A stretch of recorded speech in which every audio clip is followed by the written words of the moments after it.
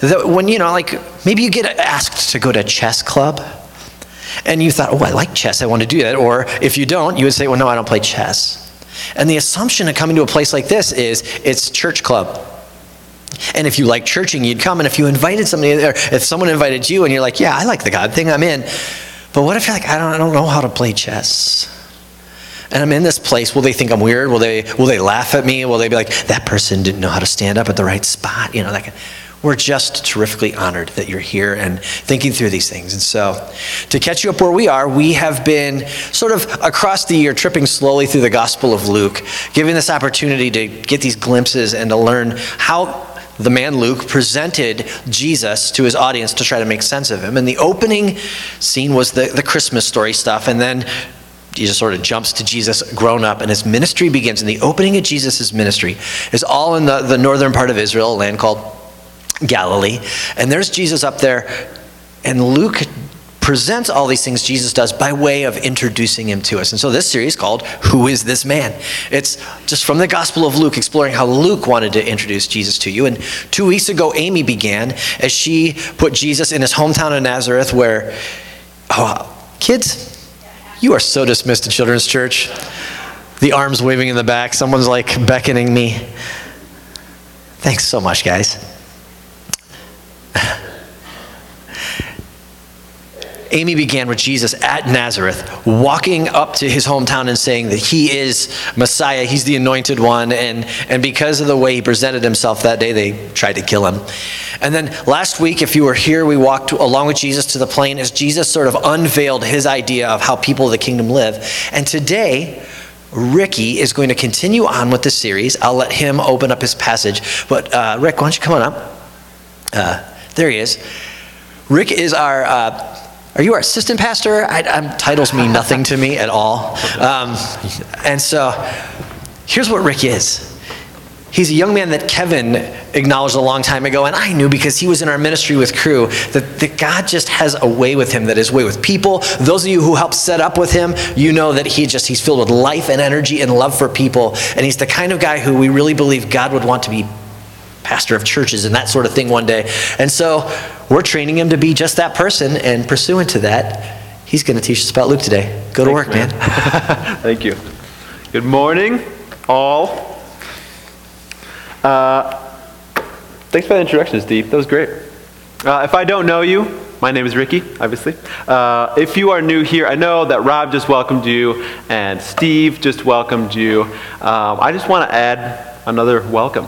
Just keep hitting you with welcome. Clearly, you are welcome here. I just wanted to throw out, though, I grew up in Toledo, grew up outside the church. So if you're extra new to the church experience, the Christian experience, or just here visiting, I feel you. Rob usually does this like disclaimer sometimes on Sundays where he's like, hey, it's Sunday morning at 10 a.m. and normally you'd be asleep or eating breakfast or something, and instead you're in a room full of strangers worshiping the God of the universe, which is like really weird if you think about it. Like here singing with a bunch of other people to the creator of the universe. And I just want to acknowledge like that can be a little strange. And because I grew up outside of the church, I feel you. I'm with you. I kind of like that I grew up outside of church though. Like, I don't know, I outside of normal Christian culture and stuff, I became a Christian officially in high school, and I started reading the Bible, but because I didn't grow up with it, I like saw it in just no filter, no context, no like churchy anything to sort of like, no Sunday school like coloring pictures of Noah and the ark or something like that. It was just like fresh. Everything was brand new to me. And I would read crazy stuff that Jesus said. Like I was reading the Bible, I think it was like my junior year of high school, and I'm like, man, Jesus says, if your eye causes you to sin, tear it out. And I'm reading this, and I seriously considered poking my eyeball out, because I'm walking down the hall in high school, and I'm like checking out girls, because girls are hot, and I'm like, well, my eyes cause me to sin, I guess I just poke it out, because that's what Jesus says. Or like, he says, if your hand causes you to sin, cut it off. and I was doing all sorts of sinful things with my hands. So I'm like, I seriously considered, I was like, maybe like I can get away with like a ring finger or pinky, like something not like totally necessary. I feel like I can get away with a pinky. But I was just reading this stuff that Jesus said, and it sounded extreme, and because I had no like lens or filter to see it through, I was just like, well, he said that. So my friends who introduced me to Jesus, I feel like they were like talking me off ledges all the time. They're just like, dude, calm down. It's like, you're taking this way too seriously. But some joined me. Like my friend Eric and I, we gave up talking for Lent one year.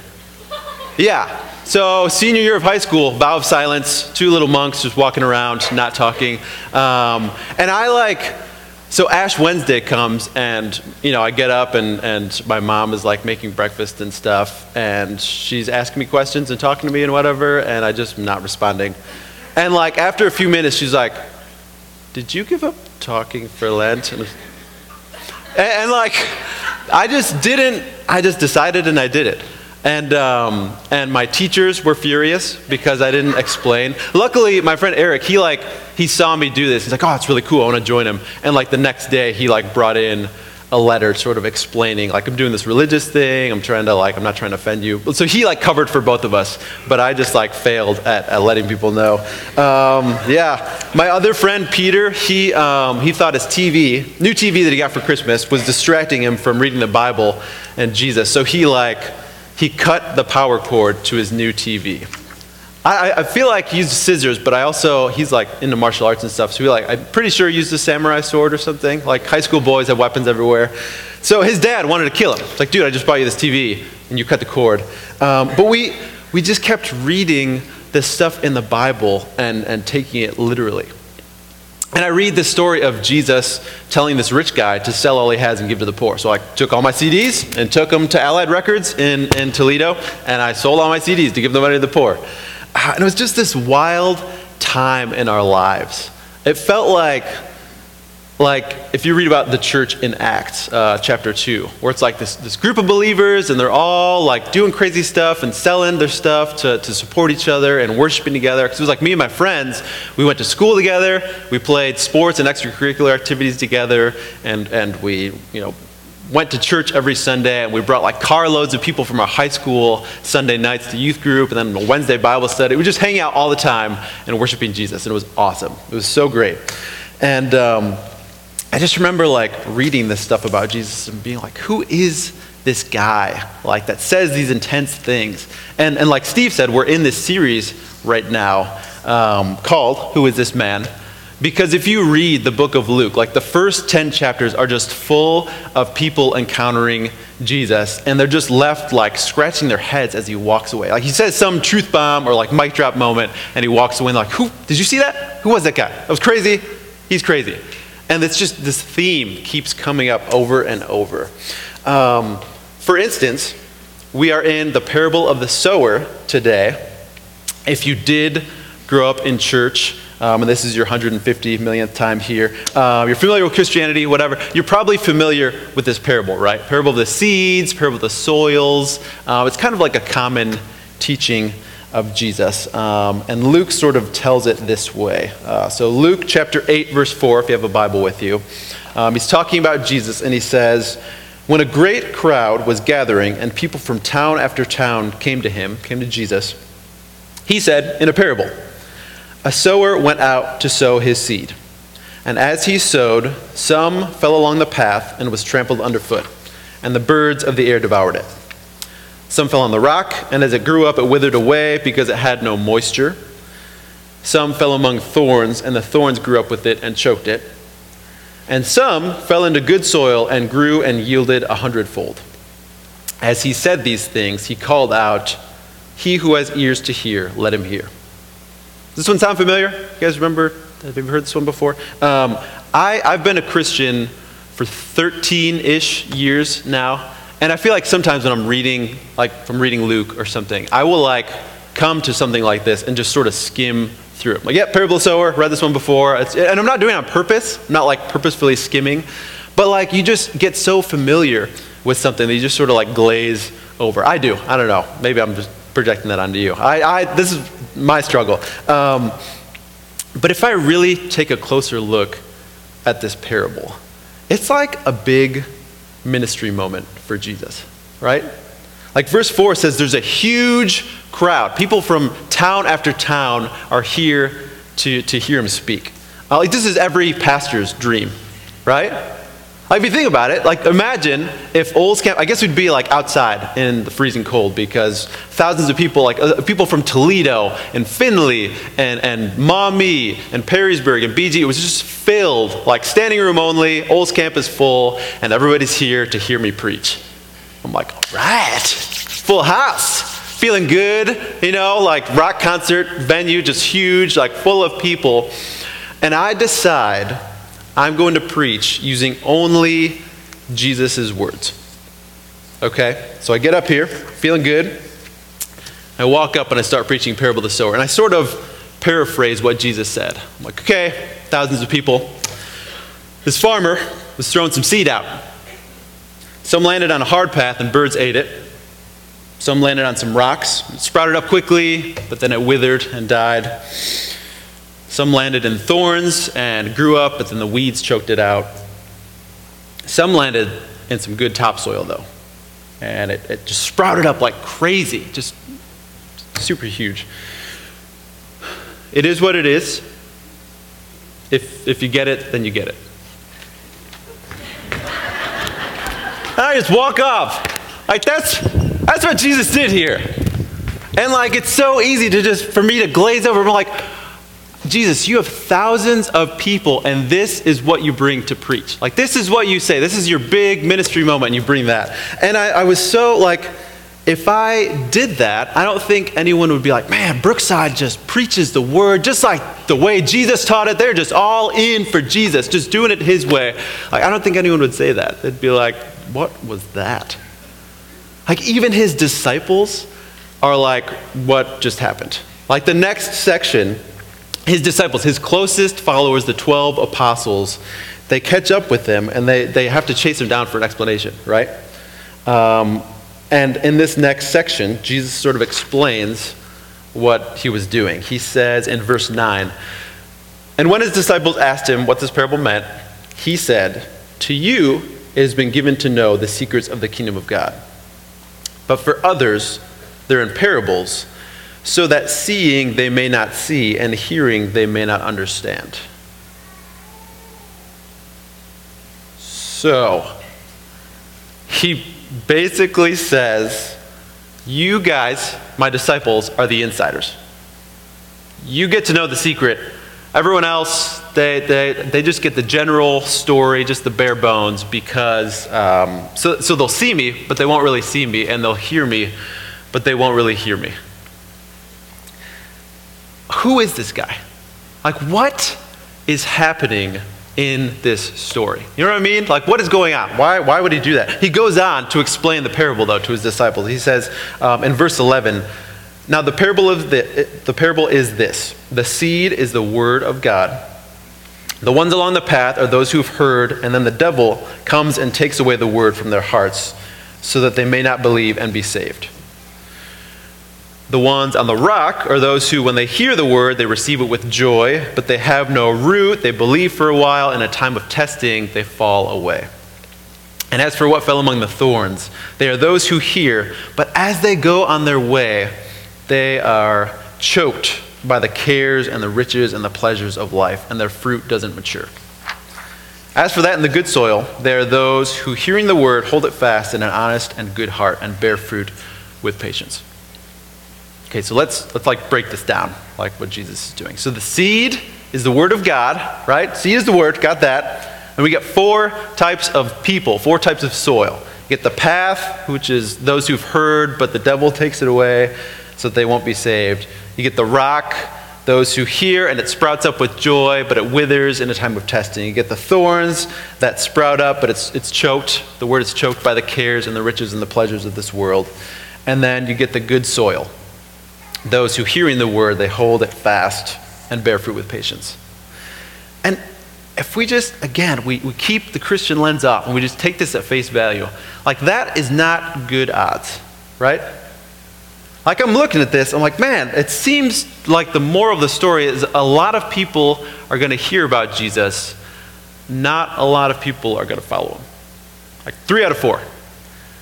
And Francis Chan is this amazing pastor in California. And I owe him a huge debt. I feel like I stole so much from his sermon as I was preparing for this, because he's just so good at like peeling back the curtain and like helping me see with new eyes this parable. And he sort of described it like Jesus was, I don't know, he's like the spiritual equivalent of becoming a Navy SEAL. So Navy SEALs are like the top, utmost, best of the best, most elite soldiers and fighters in the U.S. military. Super awesome guys, super hardcore. And people who try out for the Navy SEALs, there's an attrition rate of 75%. So 3 out of 4, like the 3 out of 4 types of seed, these guys who try out to become Navy SEALs, though, are like the most studliest, all-American Division I athletes, like super trained killer soldier guys, and they try out to become a SEAL. And they get to boot camp, and the instructors just look around, and they're like, I don't think you're supposed to be here. Nope, you're not good enough. Not going to cut it. No way, go home, get out of here. You won't make it. And then they proceed. You can YouTube this. This is like real, like you can watch YouTube documentaries. They like beat the tar out of these guys for like weeks and months on end. Boot camp is just intense. You're doing push-ups till your arms fall off, and they're making you jump in ice cold water and roll around in the sand, and you don't sleep for weeks, and like it's just super intense. And 3 out of 4 of these studly studs quit. Like they're just done. They call it quits. I'm looking at this and I'm like, man, Jesus seems to be doing something similar here. Like he's really intense. And he goes on in Luke to say all sorts of really intense things. Like it feels like he's constantly going, how bad do you want it? How bad do you want to follow me? Luke 9:23, he's like, you want to follow me? Pick up your cross. And we don't, like a cross is a piece of jewelry now. So like it doesn't hold the same meaning to us. But that'd be like if you came to Brookside and I was like, you want to be a member of Brookside Church? Here, put this noose around your neck. Like, and that, I like hesitate in saying that because it feels so graphic, so intense, right? But like, I don't know, I just feel like sometimes when you hear something like that, it shocks you out of your current perspective. It just helps shift your perspective because it's so in your face, it's so intense. Jesus keeps going, and I feel like I keep praying, like as I was preparing this sermon, I was like, God, I just want to follow you. I just want to preach your word. Help me decrease, help you increase. Help me just use your words. And I'm praying that as I prepare and as I write. And then I read stuff like Luke 14:25, where Jesus is like, you want to follow me? Anyone who comes to me and doesn't hate their mom, dad, kids, brothers, sisters, friends, spouse, even their own life, you can't follow me. Like whoever does not renounce everything he has can't be my follower. And I'm like, man, like Jesus, what? Wow. Like, is he really saying he only wants the most studly stud Navy SEAL hardcore followers? Like, is that what he's about? Or does he also say the kingdom of heaven belongs to the poor? The kingdom of heaven belongs to the meek, the humble.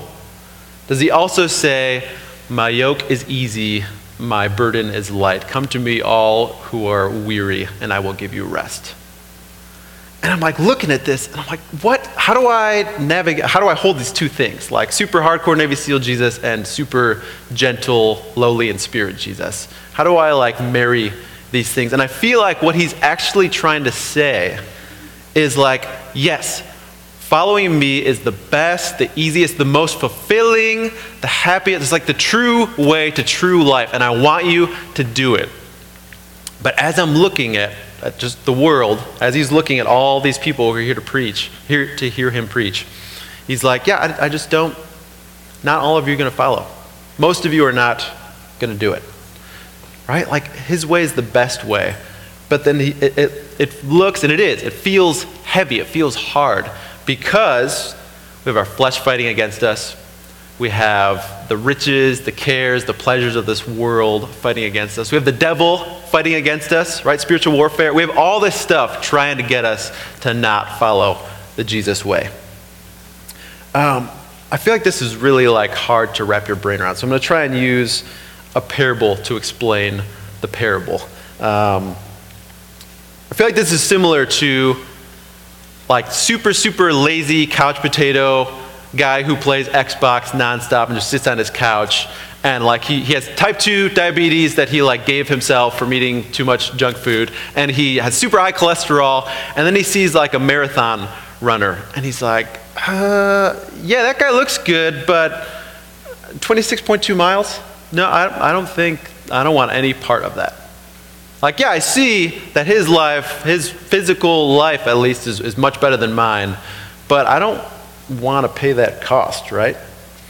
And Jesus is looking at a bunch of couch potatoes and he's like, I'm telling you guys, this is the best way. This is the best way. It's going to be so worth it. Just do the work, do the thing, and I swear you're going to be healthier and better in every way. But I know not many of you are going to be willing to pay the cost. And then he goes into detail. He's like, about a quarter of you are going to look at the marathon and be like, yep, 26.2 miles, no thanks. That sounds way too hard. I don't care what you say about it being the best life. Marathon is not for me. Another quarter of you are going to start off strong. You just start the running plan, couch potato to 5K or whatever. You start strong, and then like after half a mile of running and feeling good, your feet are going to start hurting, and your back's aching, and your lungs are burning, and you quit.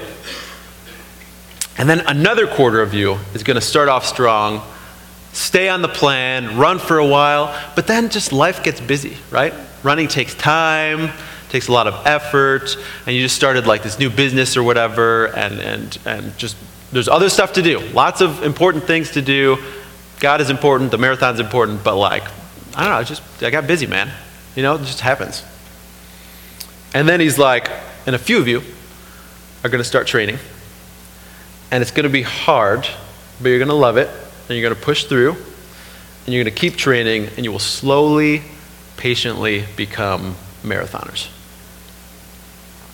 And when I look at it this way, it feels like a little less harsh, a little less intense, and a little more like he's just observing the way it works. It's like, yeah, if we look around your average room, most of the people there are not going to be marathon runners, right? Like it's hard to do. It takes a lot of time and effort, and it's just kind of true. Most of the world is not marathon runners. Okay, so that's the physical version of the parable. Now let's move to the spiritual. So he's saying there are people who are going to straight up just not want to follow him. They're going to look at the cost of the good life and be like, man, you're telling me I have to forgive that person who like abused me? Or I have to count others as more significant than myself? I have to pray and love my enemies and my friends and my neighbors and my coworkers? Like, that's just too much. No thank you. Don't want any part of that. It's just too much. That's like the seed on the hard path, right? Like that seed is not penetrating that hard, calloused ground. It's just not going to happen. And then he sees people who get all excited. They start off strong, but then the going gets tough, right? Their boss yells at them for not putting enough hours in, and they're working on it's just not enough. Or maybe it's a totally legit thing, and like they start following Jesus, but then your kid gets like super ill. And you're like, Jesus, I thought my life would be better. Like you said this would be better, and now my kid is super sick, and I have hospital bills, and what is happening? So people stop. Quit, right? Next, Jesus says there's some people who hear what he says, and they think it sounds good, but there's just so many other things that sound good too. And they give it up because they're pursuing other stuff. Like I said, new entrepreneurial venture. Not necessarily like a bad thing. It's not like choosing evil, but it's like, I just started this business, I'm really busy. Or just a packed, full schedule of extracurricular activities, and they got their golf hobby or whatever, and their kids' soccer game, just all this stuff. Or, if you're like me, this is like my struggle forever. New girlfriend comes along. It's like, cool, good news of the gospel, good news of beautiful girlfriend, And it's like less of like a decision of like, okay, God, I'm going to put you aside for this girl. And more of just like, she's awesome, I'm spending all my time with her. And then like I realized, man, I haven't been like following Jesus at all. Like that was like routine for my Christian life for the longest time. Guys, this is hard. It's like hard truth to chew on. But then we have Jesus being like, hey man, if you get it, you get it. It is what it is. He who has ears to hear, let him hear. And even though it's hard, I feel like I look back on my early Christian wild days of like taking the Bible literally, and I see it play out in my friends' lives. Like I think of my friend Jason, who he sort of came around youth group and stuff and came to church with us and started hanging out with us, but he just didn't really want any part of it, just didn't sound good. He'd had some past hurt in his life, and is just sort of callous towards religion. He's like, yeah, no, I'm not really into the whole Jesus thing. And I think my friend Chase, who first invited me to church. Like this guy was on fire. He invited, like got me started, got a bunch of friends started, started off really strong, and then life got hard. And it's like, man, sometimes there's difficult situations in life that you can't just answer with a Bible verse, you know? Like it's deeper than that. And God feels distant, and we're in this like spiritual desert, and our prayers feel like they're just hitting the ceiling. And yeah, we face the suffering that God promises. He's like very clear in the New Testament that we will suffer as we follow him. And it just got to be too much. And I saw, like there's zero judgment here. Because I've been in the spiritual deserts too. Like I know what he was feeling. But like I just saw my friend, like I saw the faith like wilt in him. And then I thought of my friend Peter, like the guy who like cut the TV cord. Started off really strong, then a million other things got in the way. And he's like, making money, going to college, partying, doing all sorts of extracurricular, super into martial arts and stuff like that, just doing all this fun stuff. But I just saw like his walk with God sort of get choked out by like all these other things. New job, making lots of money, buying lots of stuff. And he just, I saw his faith get choked out by the cares and riches and pleasures of the world. And like, it was weird. Like, this is hard. And I feel like I'm feeling convicted right now about some of this stuff. And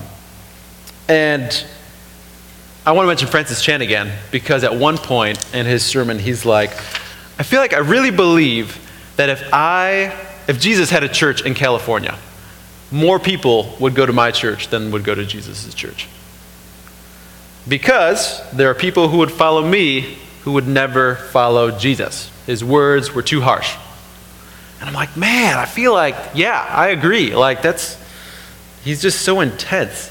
Like Jesus, 3 out of 4 types of seed are not going to make it.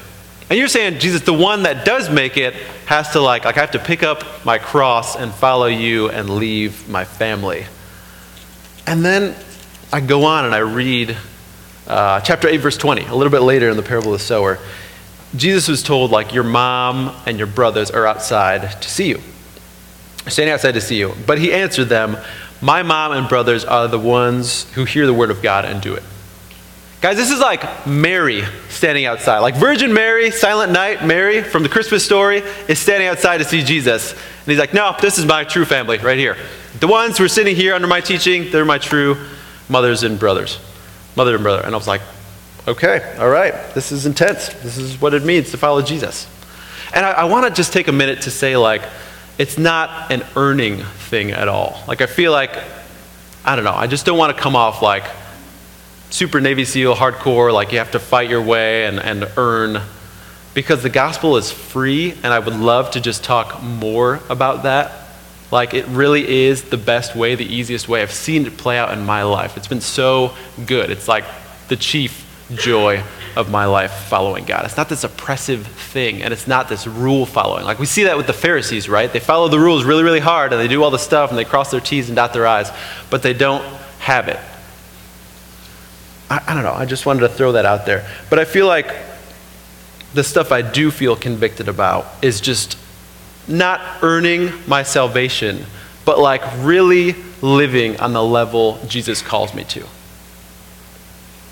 Like, do I really live like this? Do I live like no rules, but you know what? Do I see my community group as close or closer than my own family? Do I see you guys? Do I see the church as closer than my own family? Like, does my daughter see, people in my community group as like aunts and uncles, and Uncle Ricky's coming over, and we're all hanging out and eating together, and Uncle Ricky's babysitting the kids and helping Dad with house projects, and we're all like fellowshipping together and stuff? Like, is that how I live, And it's not a rule thing. It's just like, how into this am I? Like, how real is this? And if I take it like one step further, do I see my spiritual family as close or closer than my real family? Like do I look at like Rob and Amy and I'm like, man, you know what? You guys need anything, my savings account is your savings account.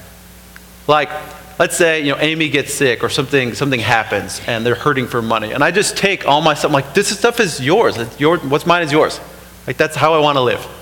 And not in like a holier than thou, like, let me bless you with money because God has gifted me and let me gift you. No, like if your family member, if your kid is sick, you don't care about the medical bills, right? You're just like, whatever, just take care of my kid. Doctors, whatever. I will be in debt for the rest of my life as I try and pay off these medical bills. Hope my insurance comes through. But like, you don't think twice because you love your kid. Do I love the people in here? Do I love my fellow Christians that much? And I just keep reading Jesus' words and feeling convicted about what we're doing here. And I'm like, man, I'm guessing there's some bad soil in here. There's some bad soil in my heart. There's some bad soil in this room that we're going to hear this stuff and some of it won't take root. Just odds are, right? 3 out of 4, because it's really hard. It actually demands real life change. It demands me looking at my stuff like it's not mine, looking at my fellow Christians, my enemies, my neighbors, as if they are just as important or more important than myself. So I just wanted to end by just asking us to take a moment, just to stop, to reflect, to pray for a little bit. What's holding us back? What's keeping us back from being totally sold out to God, to this Jesus way of life? What's keeping us from hearing? What are the stones? What are the thorns? What are the hard soils in our hearts that may be getting in the way of the fruit that God wants to grow in us? So if you would, Ben, you can come up, please. But if you guys just take a moment just to pray through this, and I'll pray to close us in a second. But just take a moment and let's think through this for a second.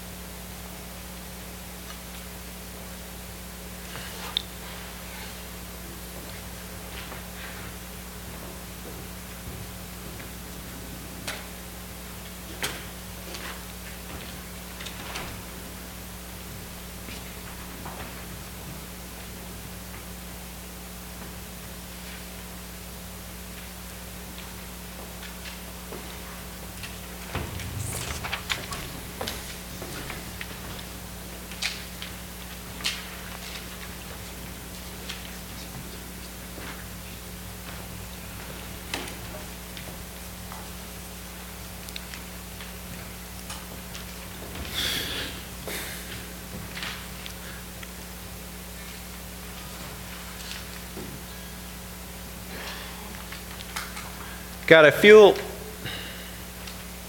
convicted because I don't want to be laying a heavy burden, on people's hearts that you are not placing there. Like, I know that your yoke is easy and your burden is light. And you're not, I just feel like I know, God, your character. You're not a God who's like an angry dad who's like, go do this thing. Like, here's the checklist of stuff you need to do. Go do it, and I'll tell you how bad of a job you're doing. I know that's not you, and I also know that you're not just a God that's like, yeah, I just want to spend some time with you Sunday morning, or spend some time with you in the quiet, and then you can go do your own thing. You're a God that's like on mission. You're a God that's like a loving dad with this kid who's like, yeah, son, I want you to come to work with me today. and you're going because that's what you're doing, going to work, doing your thing, and you're holding a hand out to like bring us along. Like, please come with me. Son, I want you to come. Daughter, I want you to come with me. Come to work with me. Come do some stuff. And you're going to help me, and it's going to be great, and I'm going to fix the stuff that you maybe mess up a little bit. It's going to be fine. Like, I know that there's so much grace, Lord. Yeah, and I just feel like you want us to be more invested because you know what's good for us. You know what's best for us. Like a dad who wants his kids, wants the best for his kids. Yeah, so I'm not trying to lay law and burden on your people. So would you help us, God? Help our prayers look like asking you, Lord, would you please gently like show me the stones in my life, the thorns in my life. Not in condemnation, not in shape up, you're not doing good enough, you're a couch potato, but just in like, son, I see this thing in your life and I want to take it out. I want to help you move forward. I want to help you mature.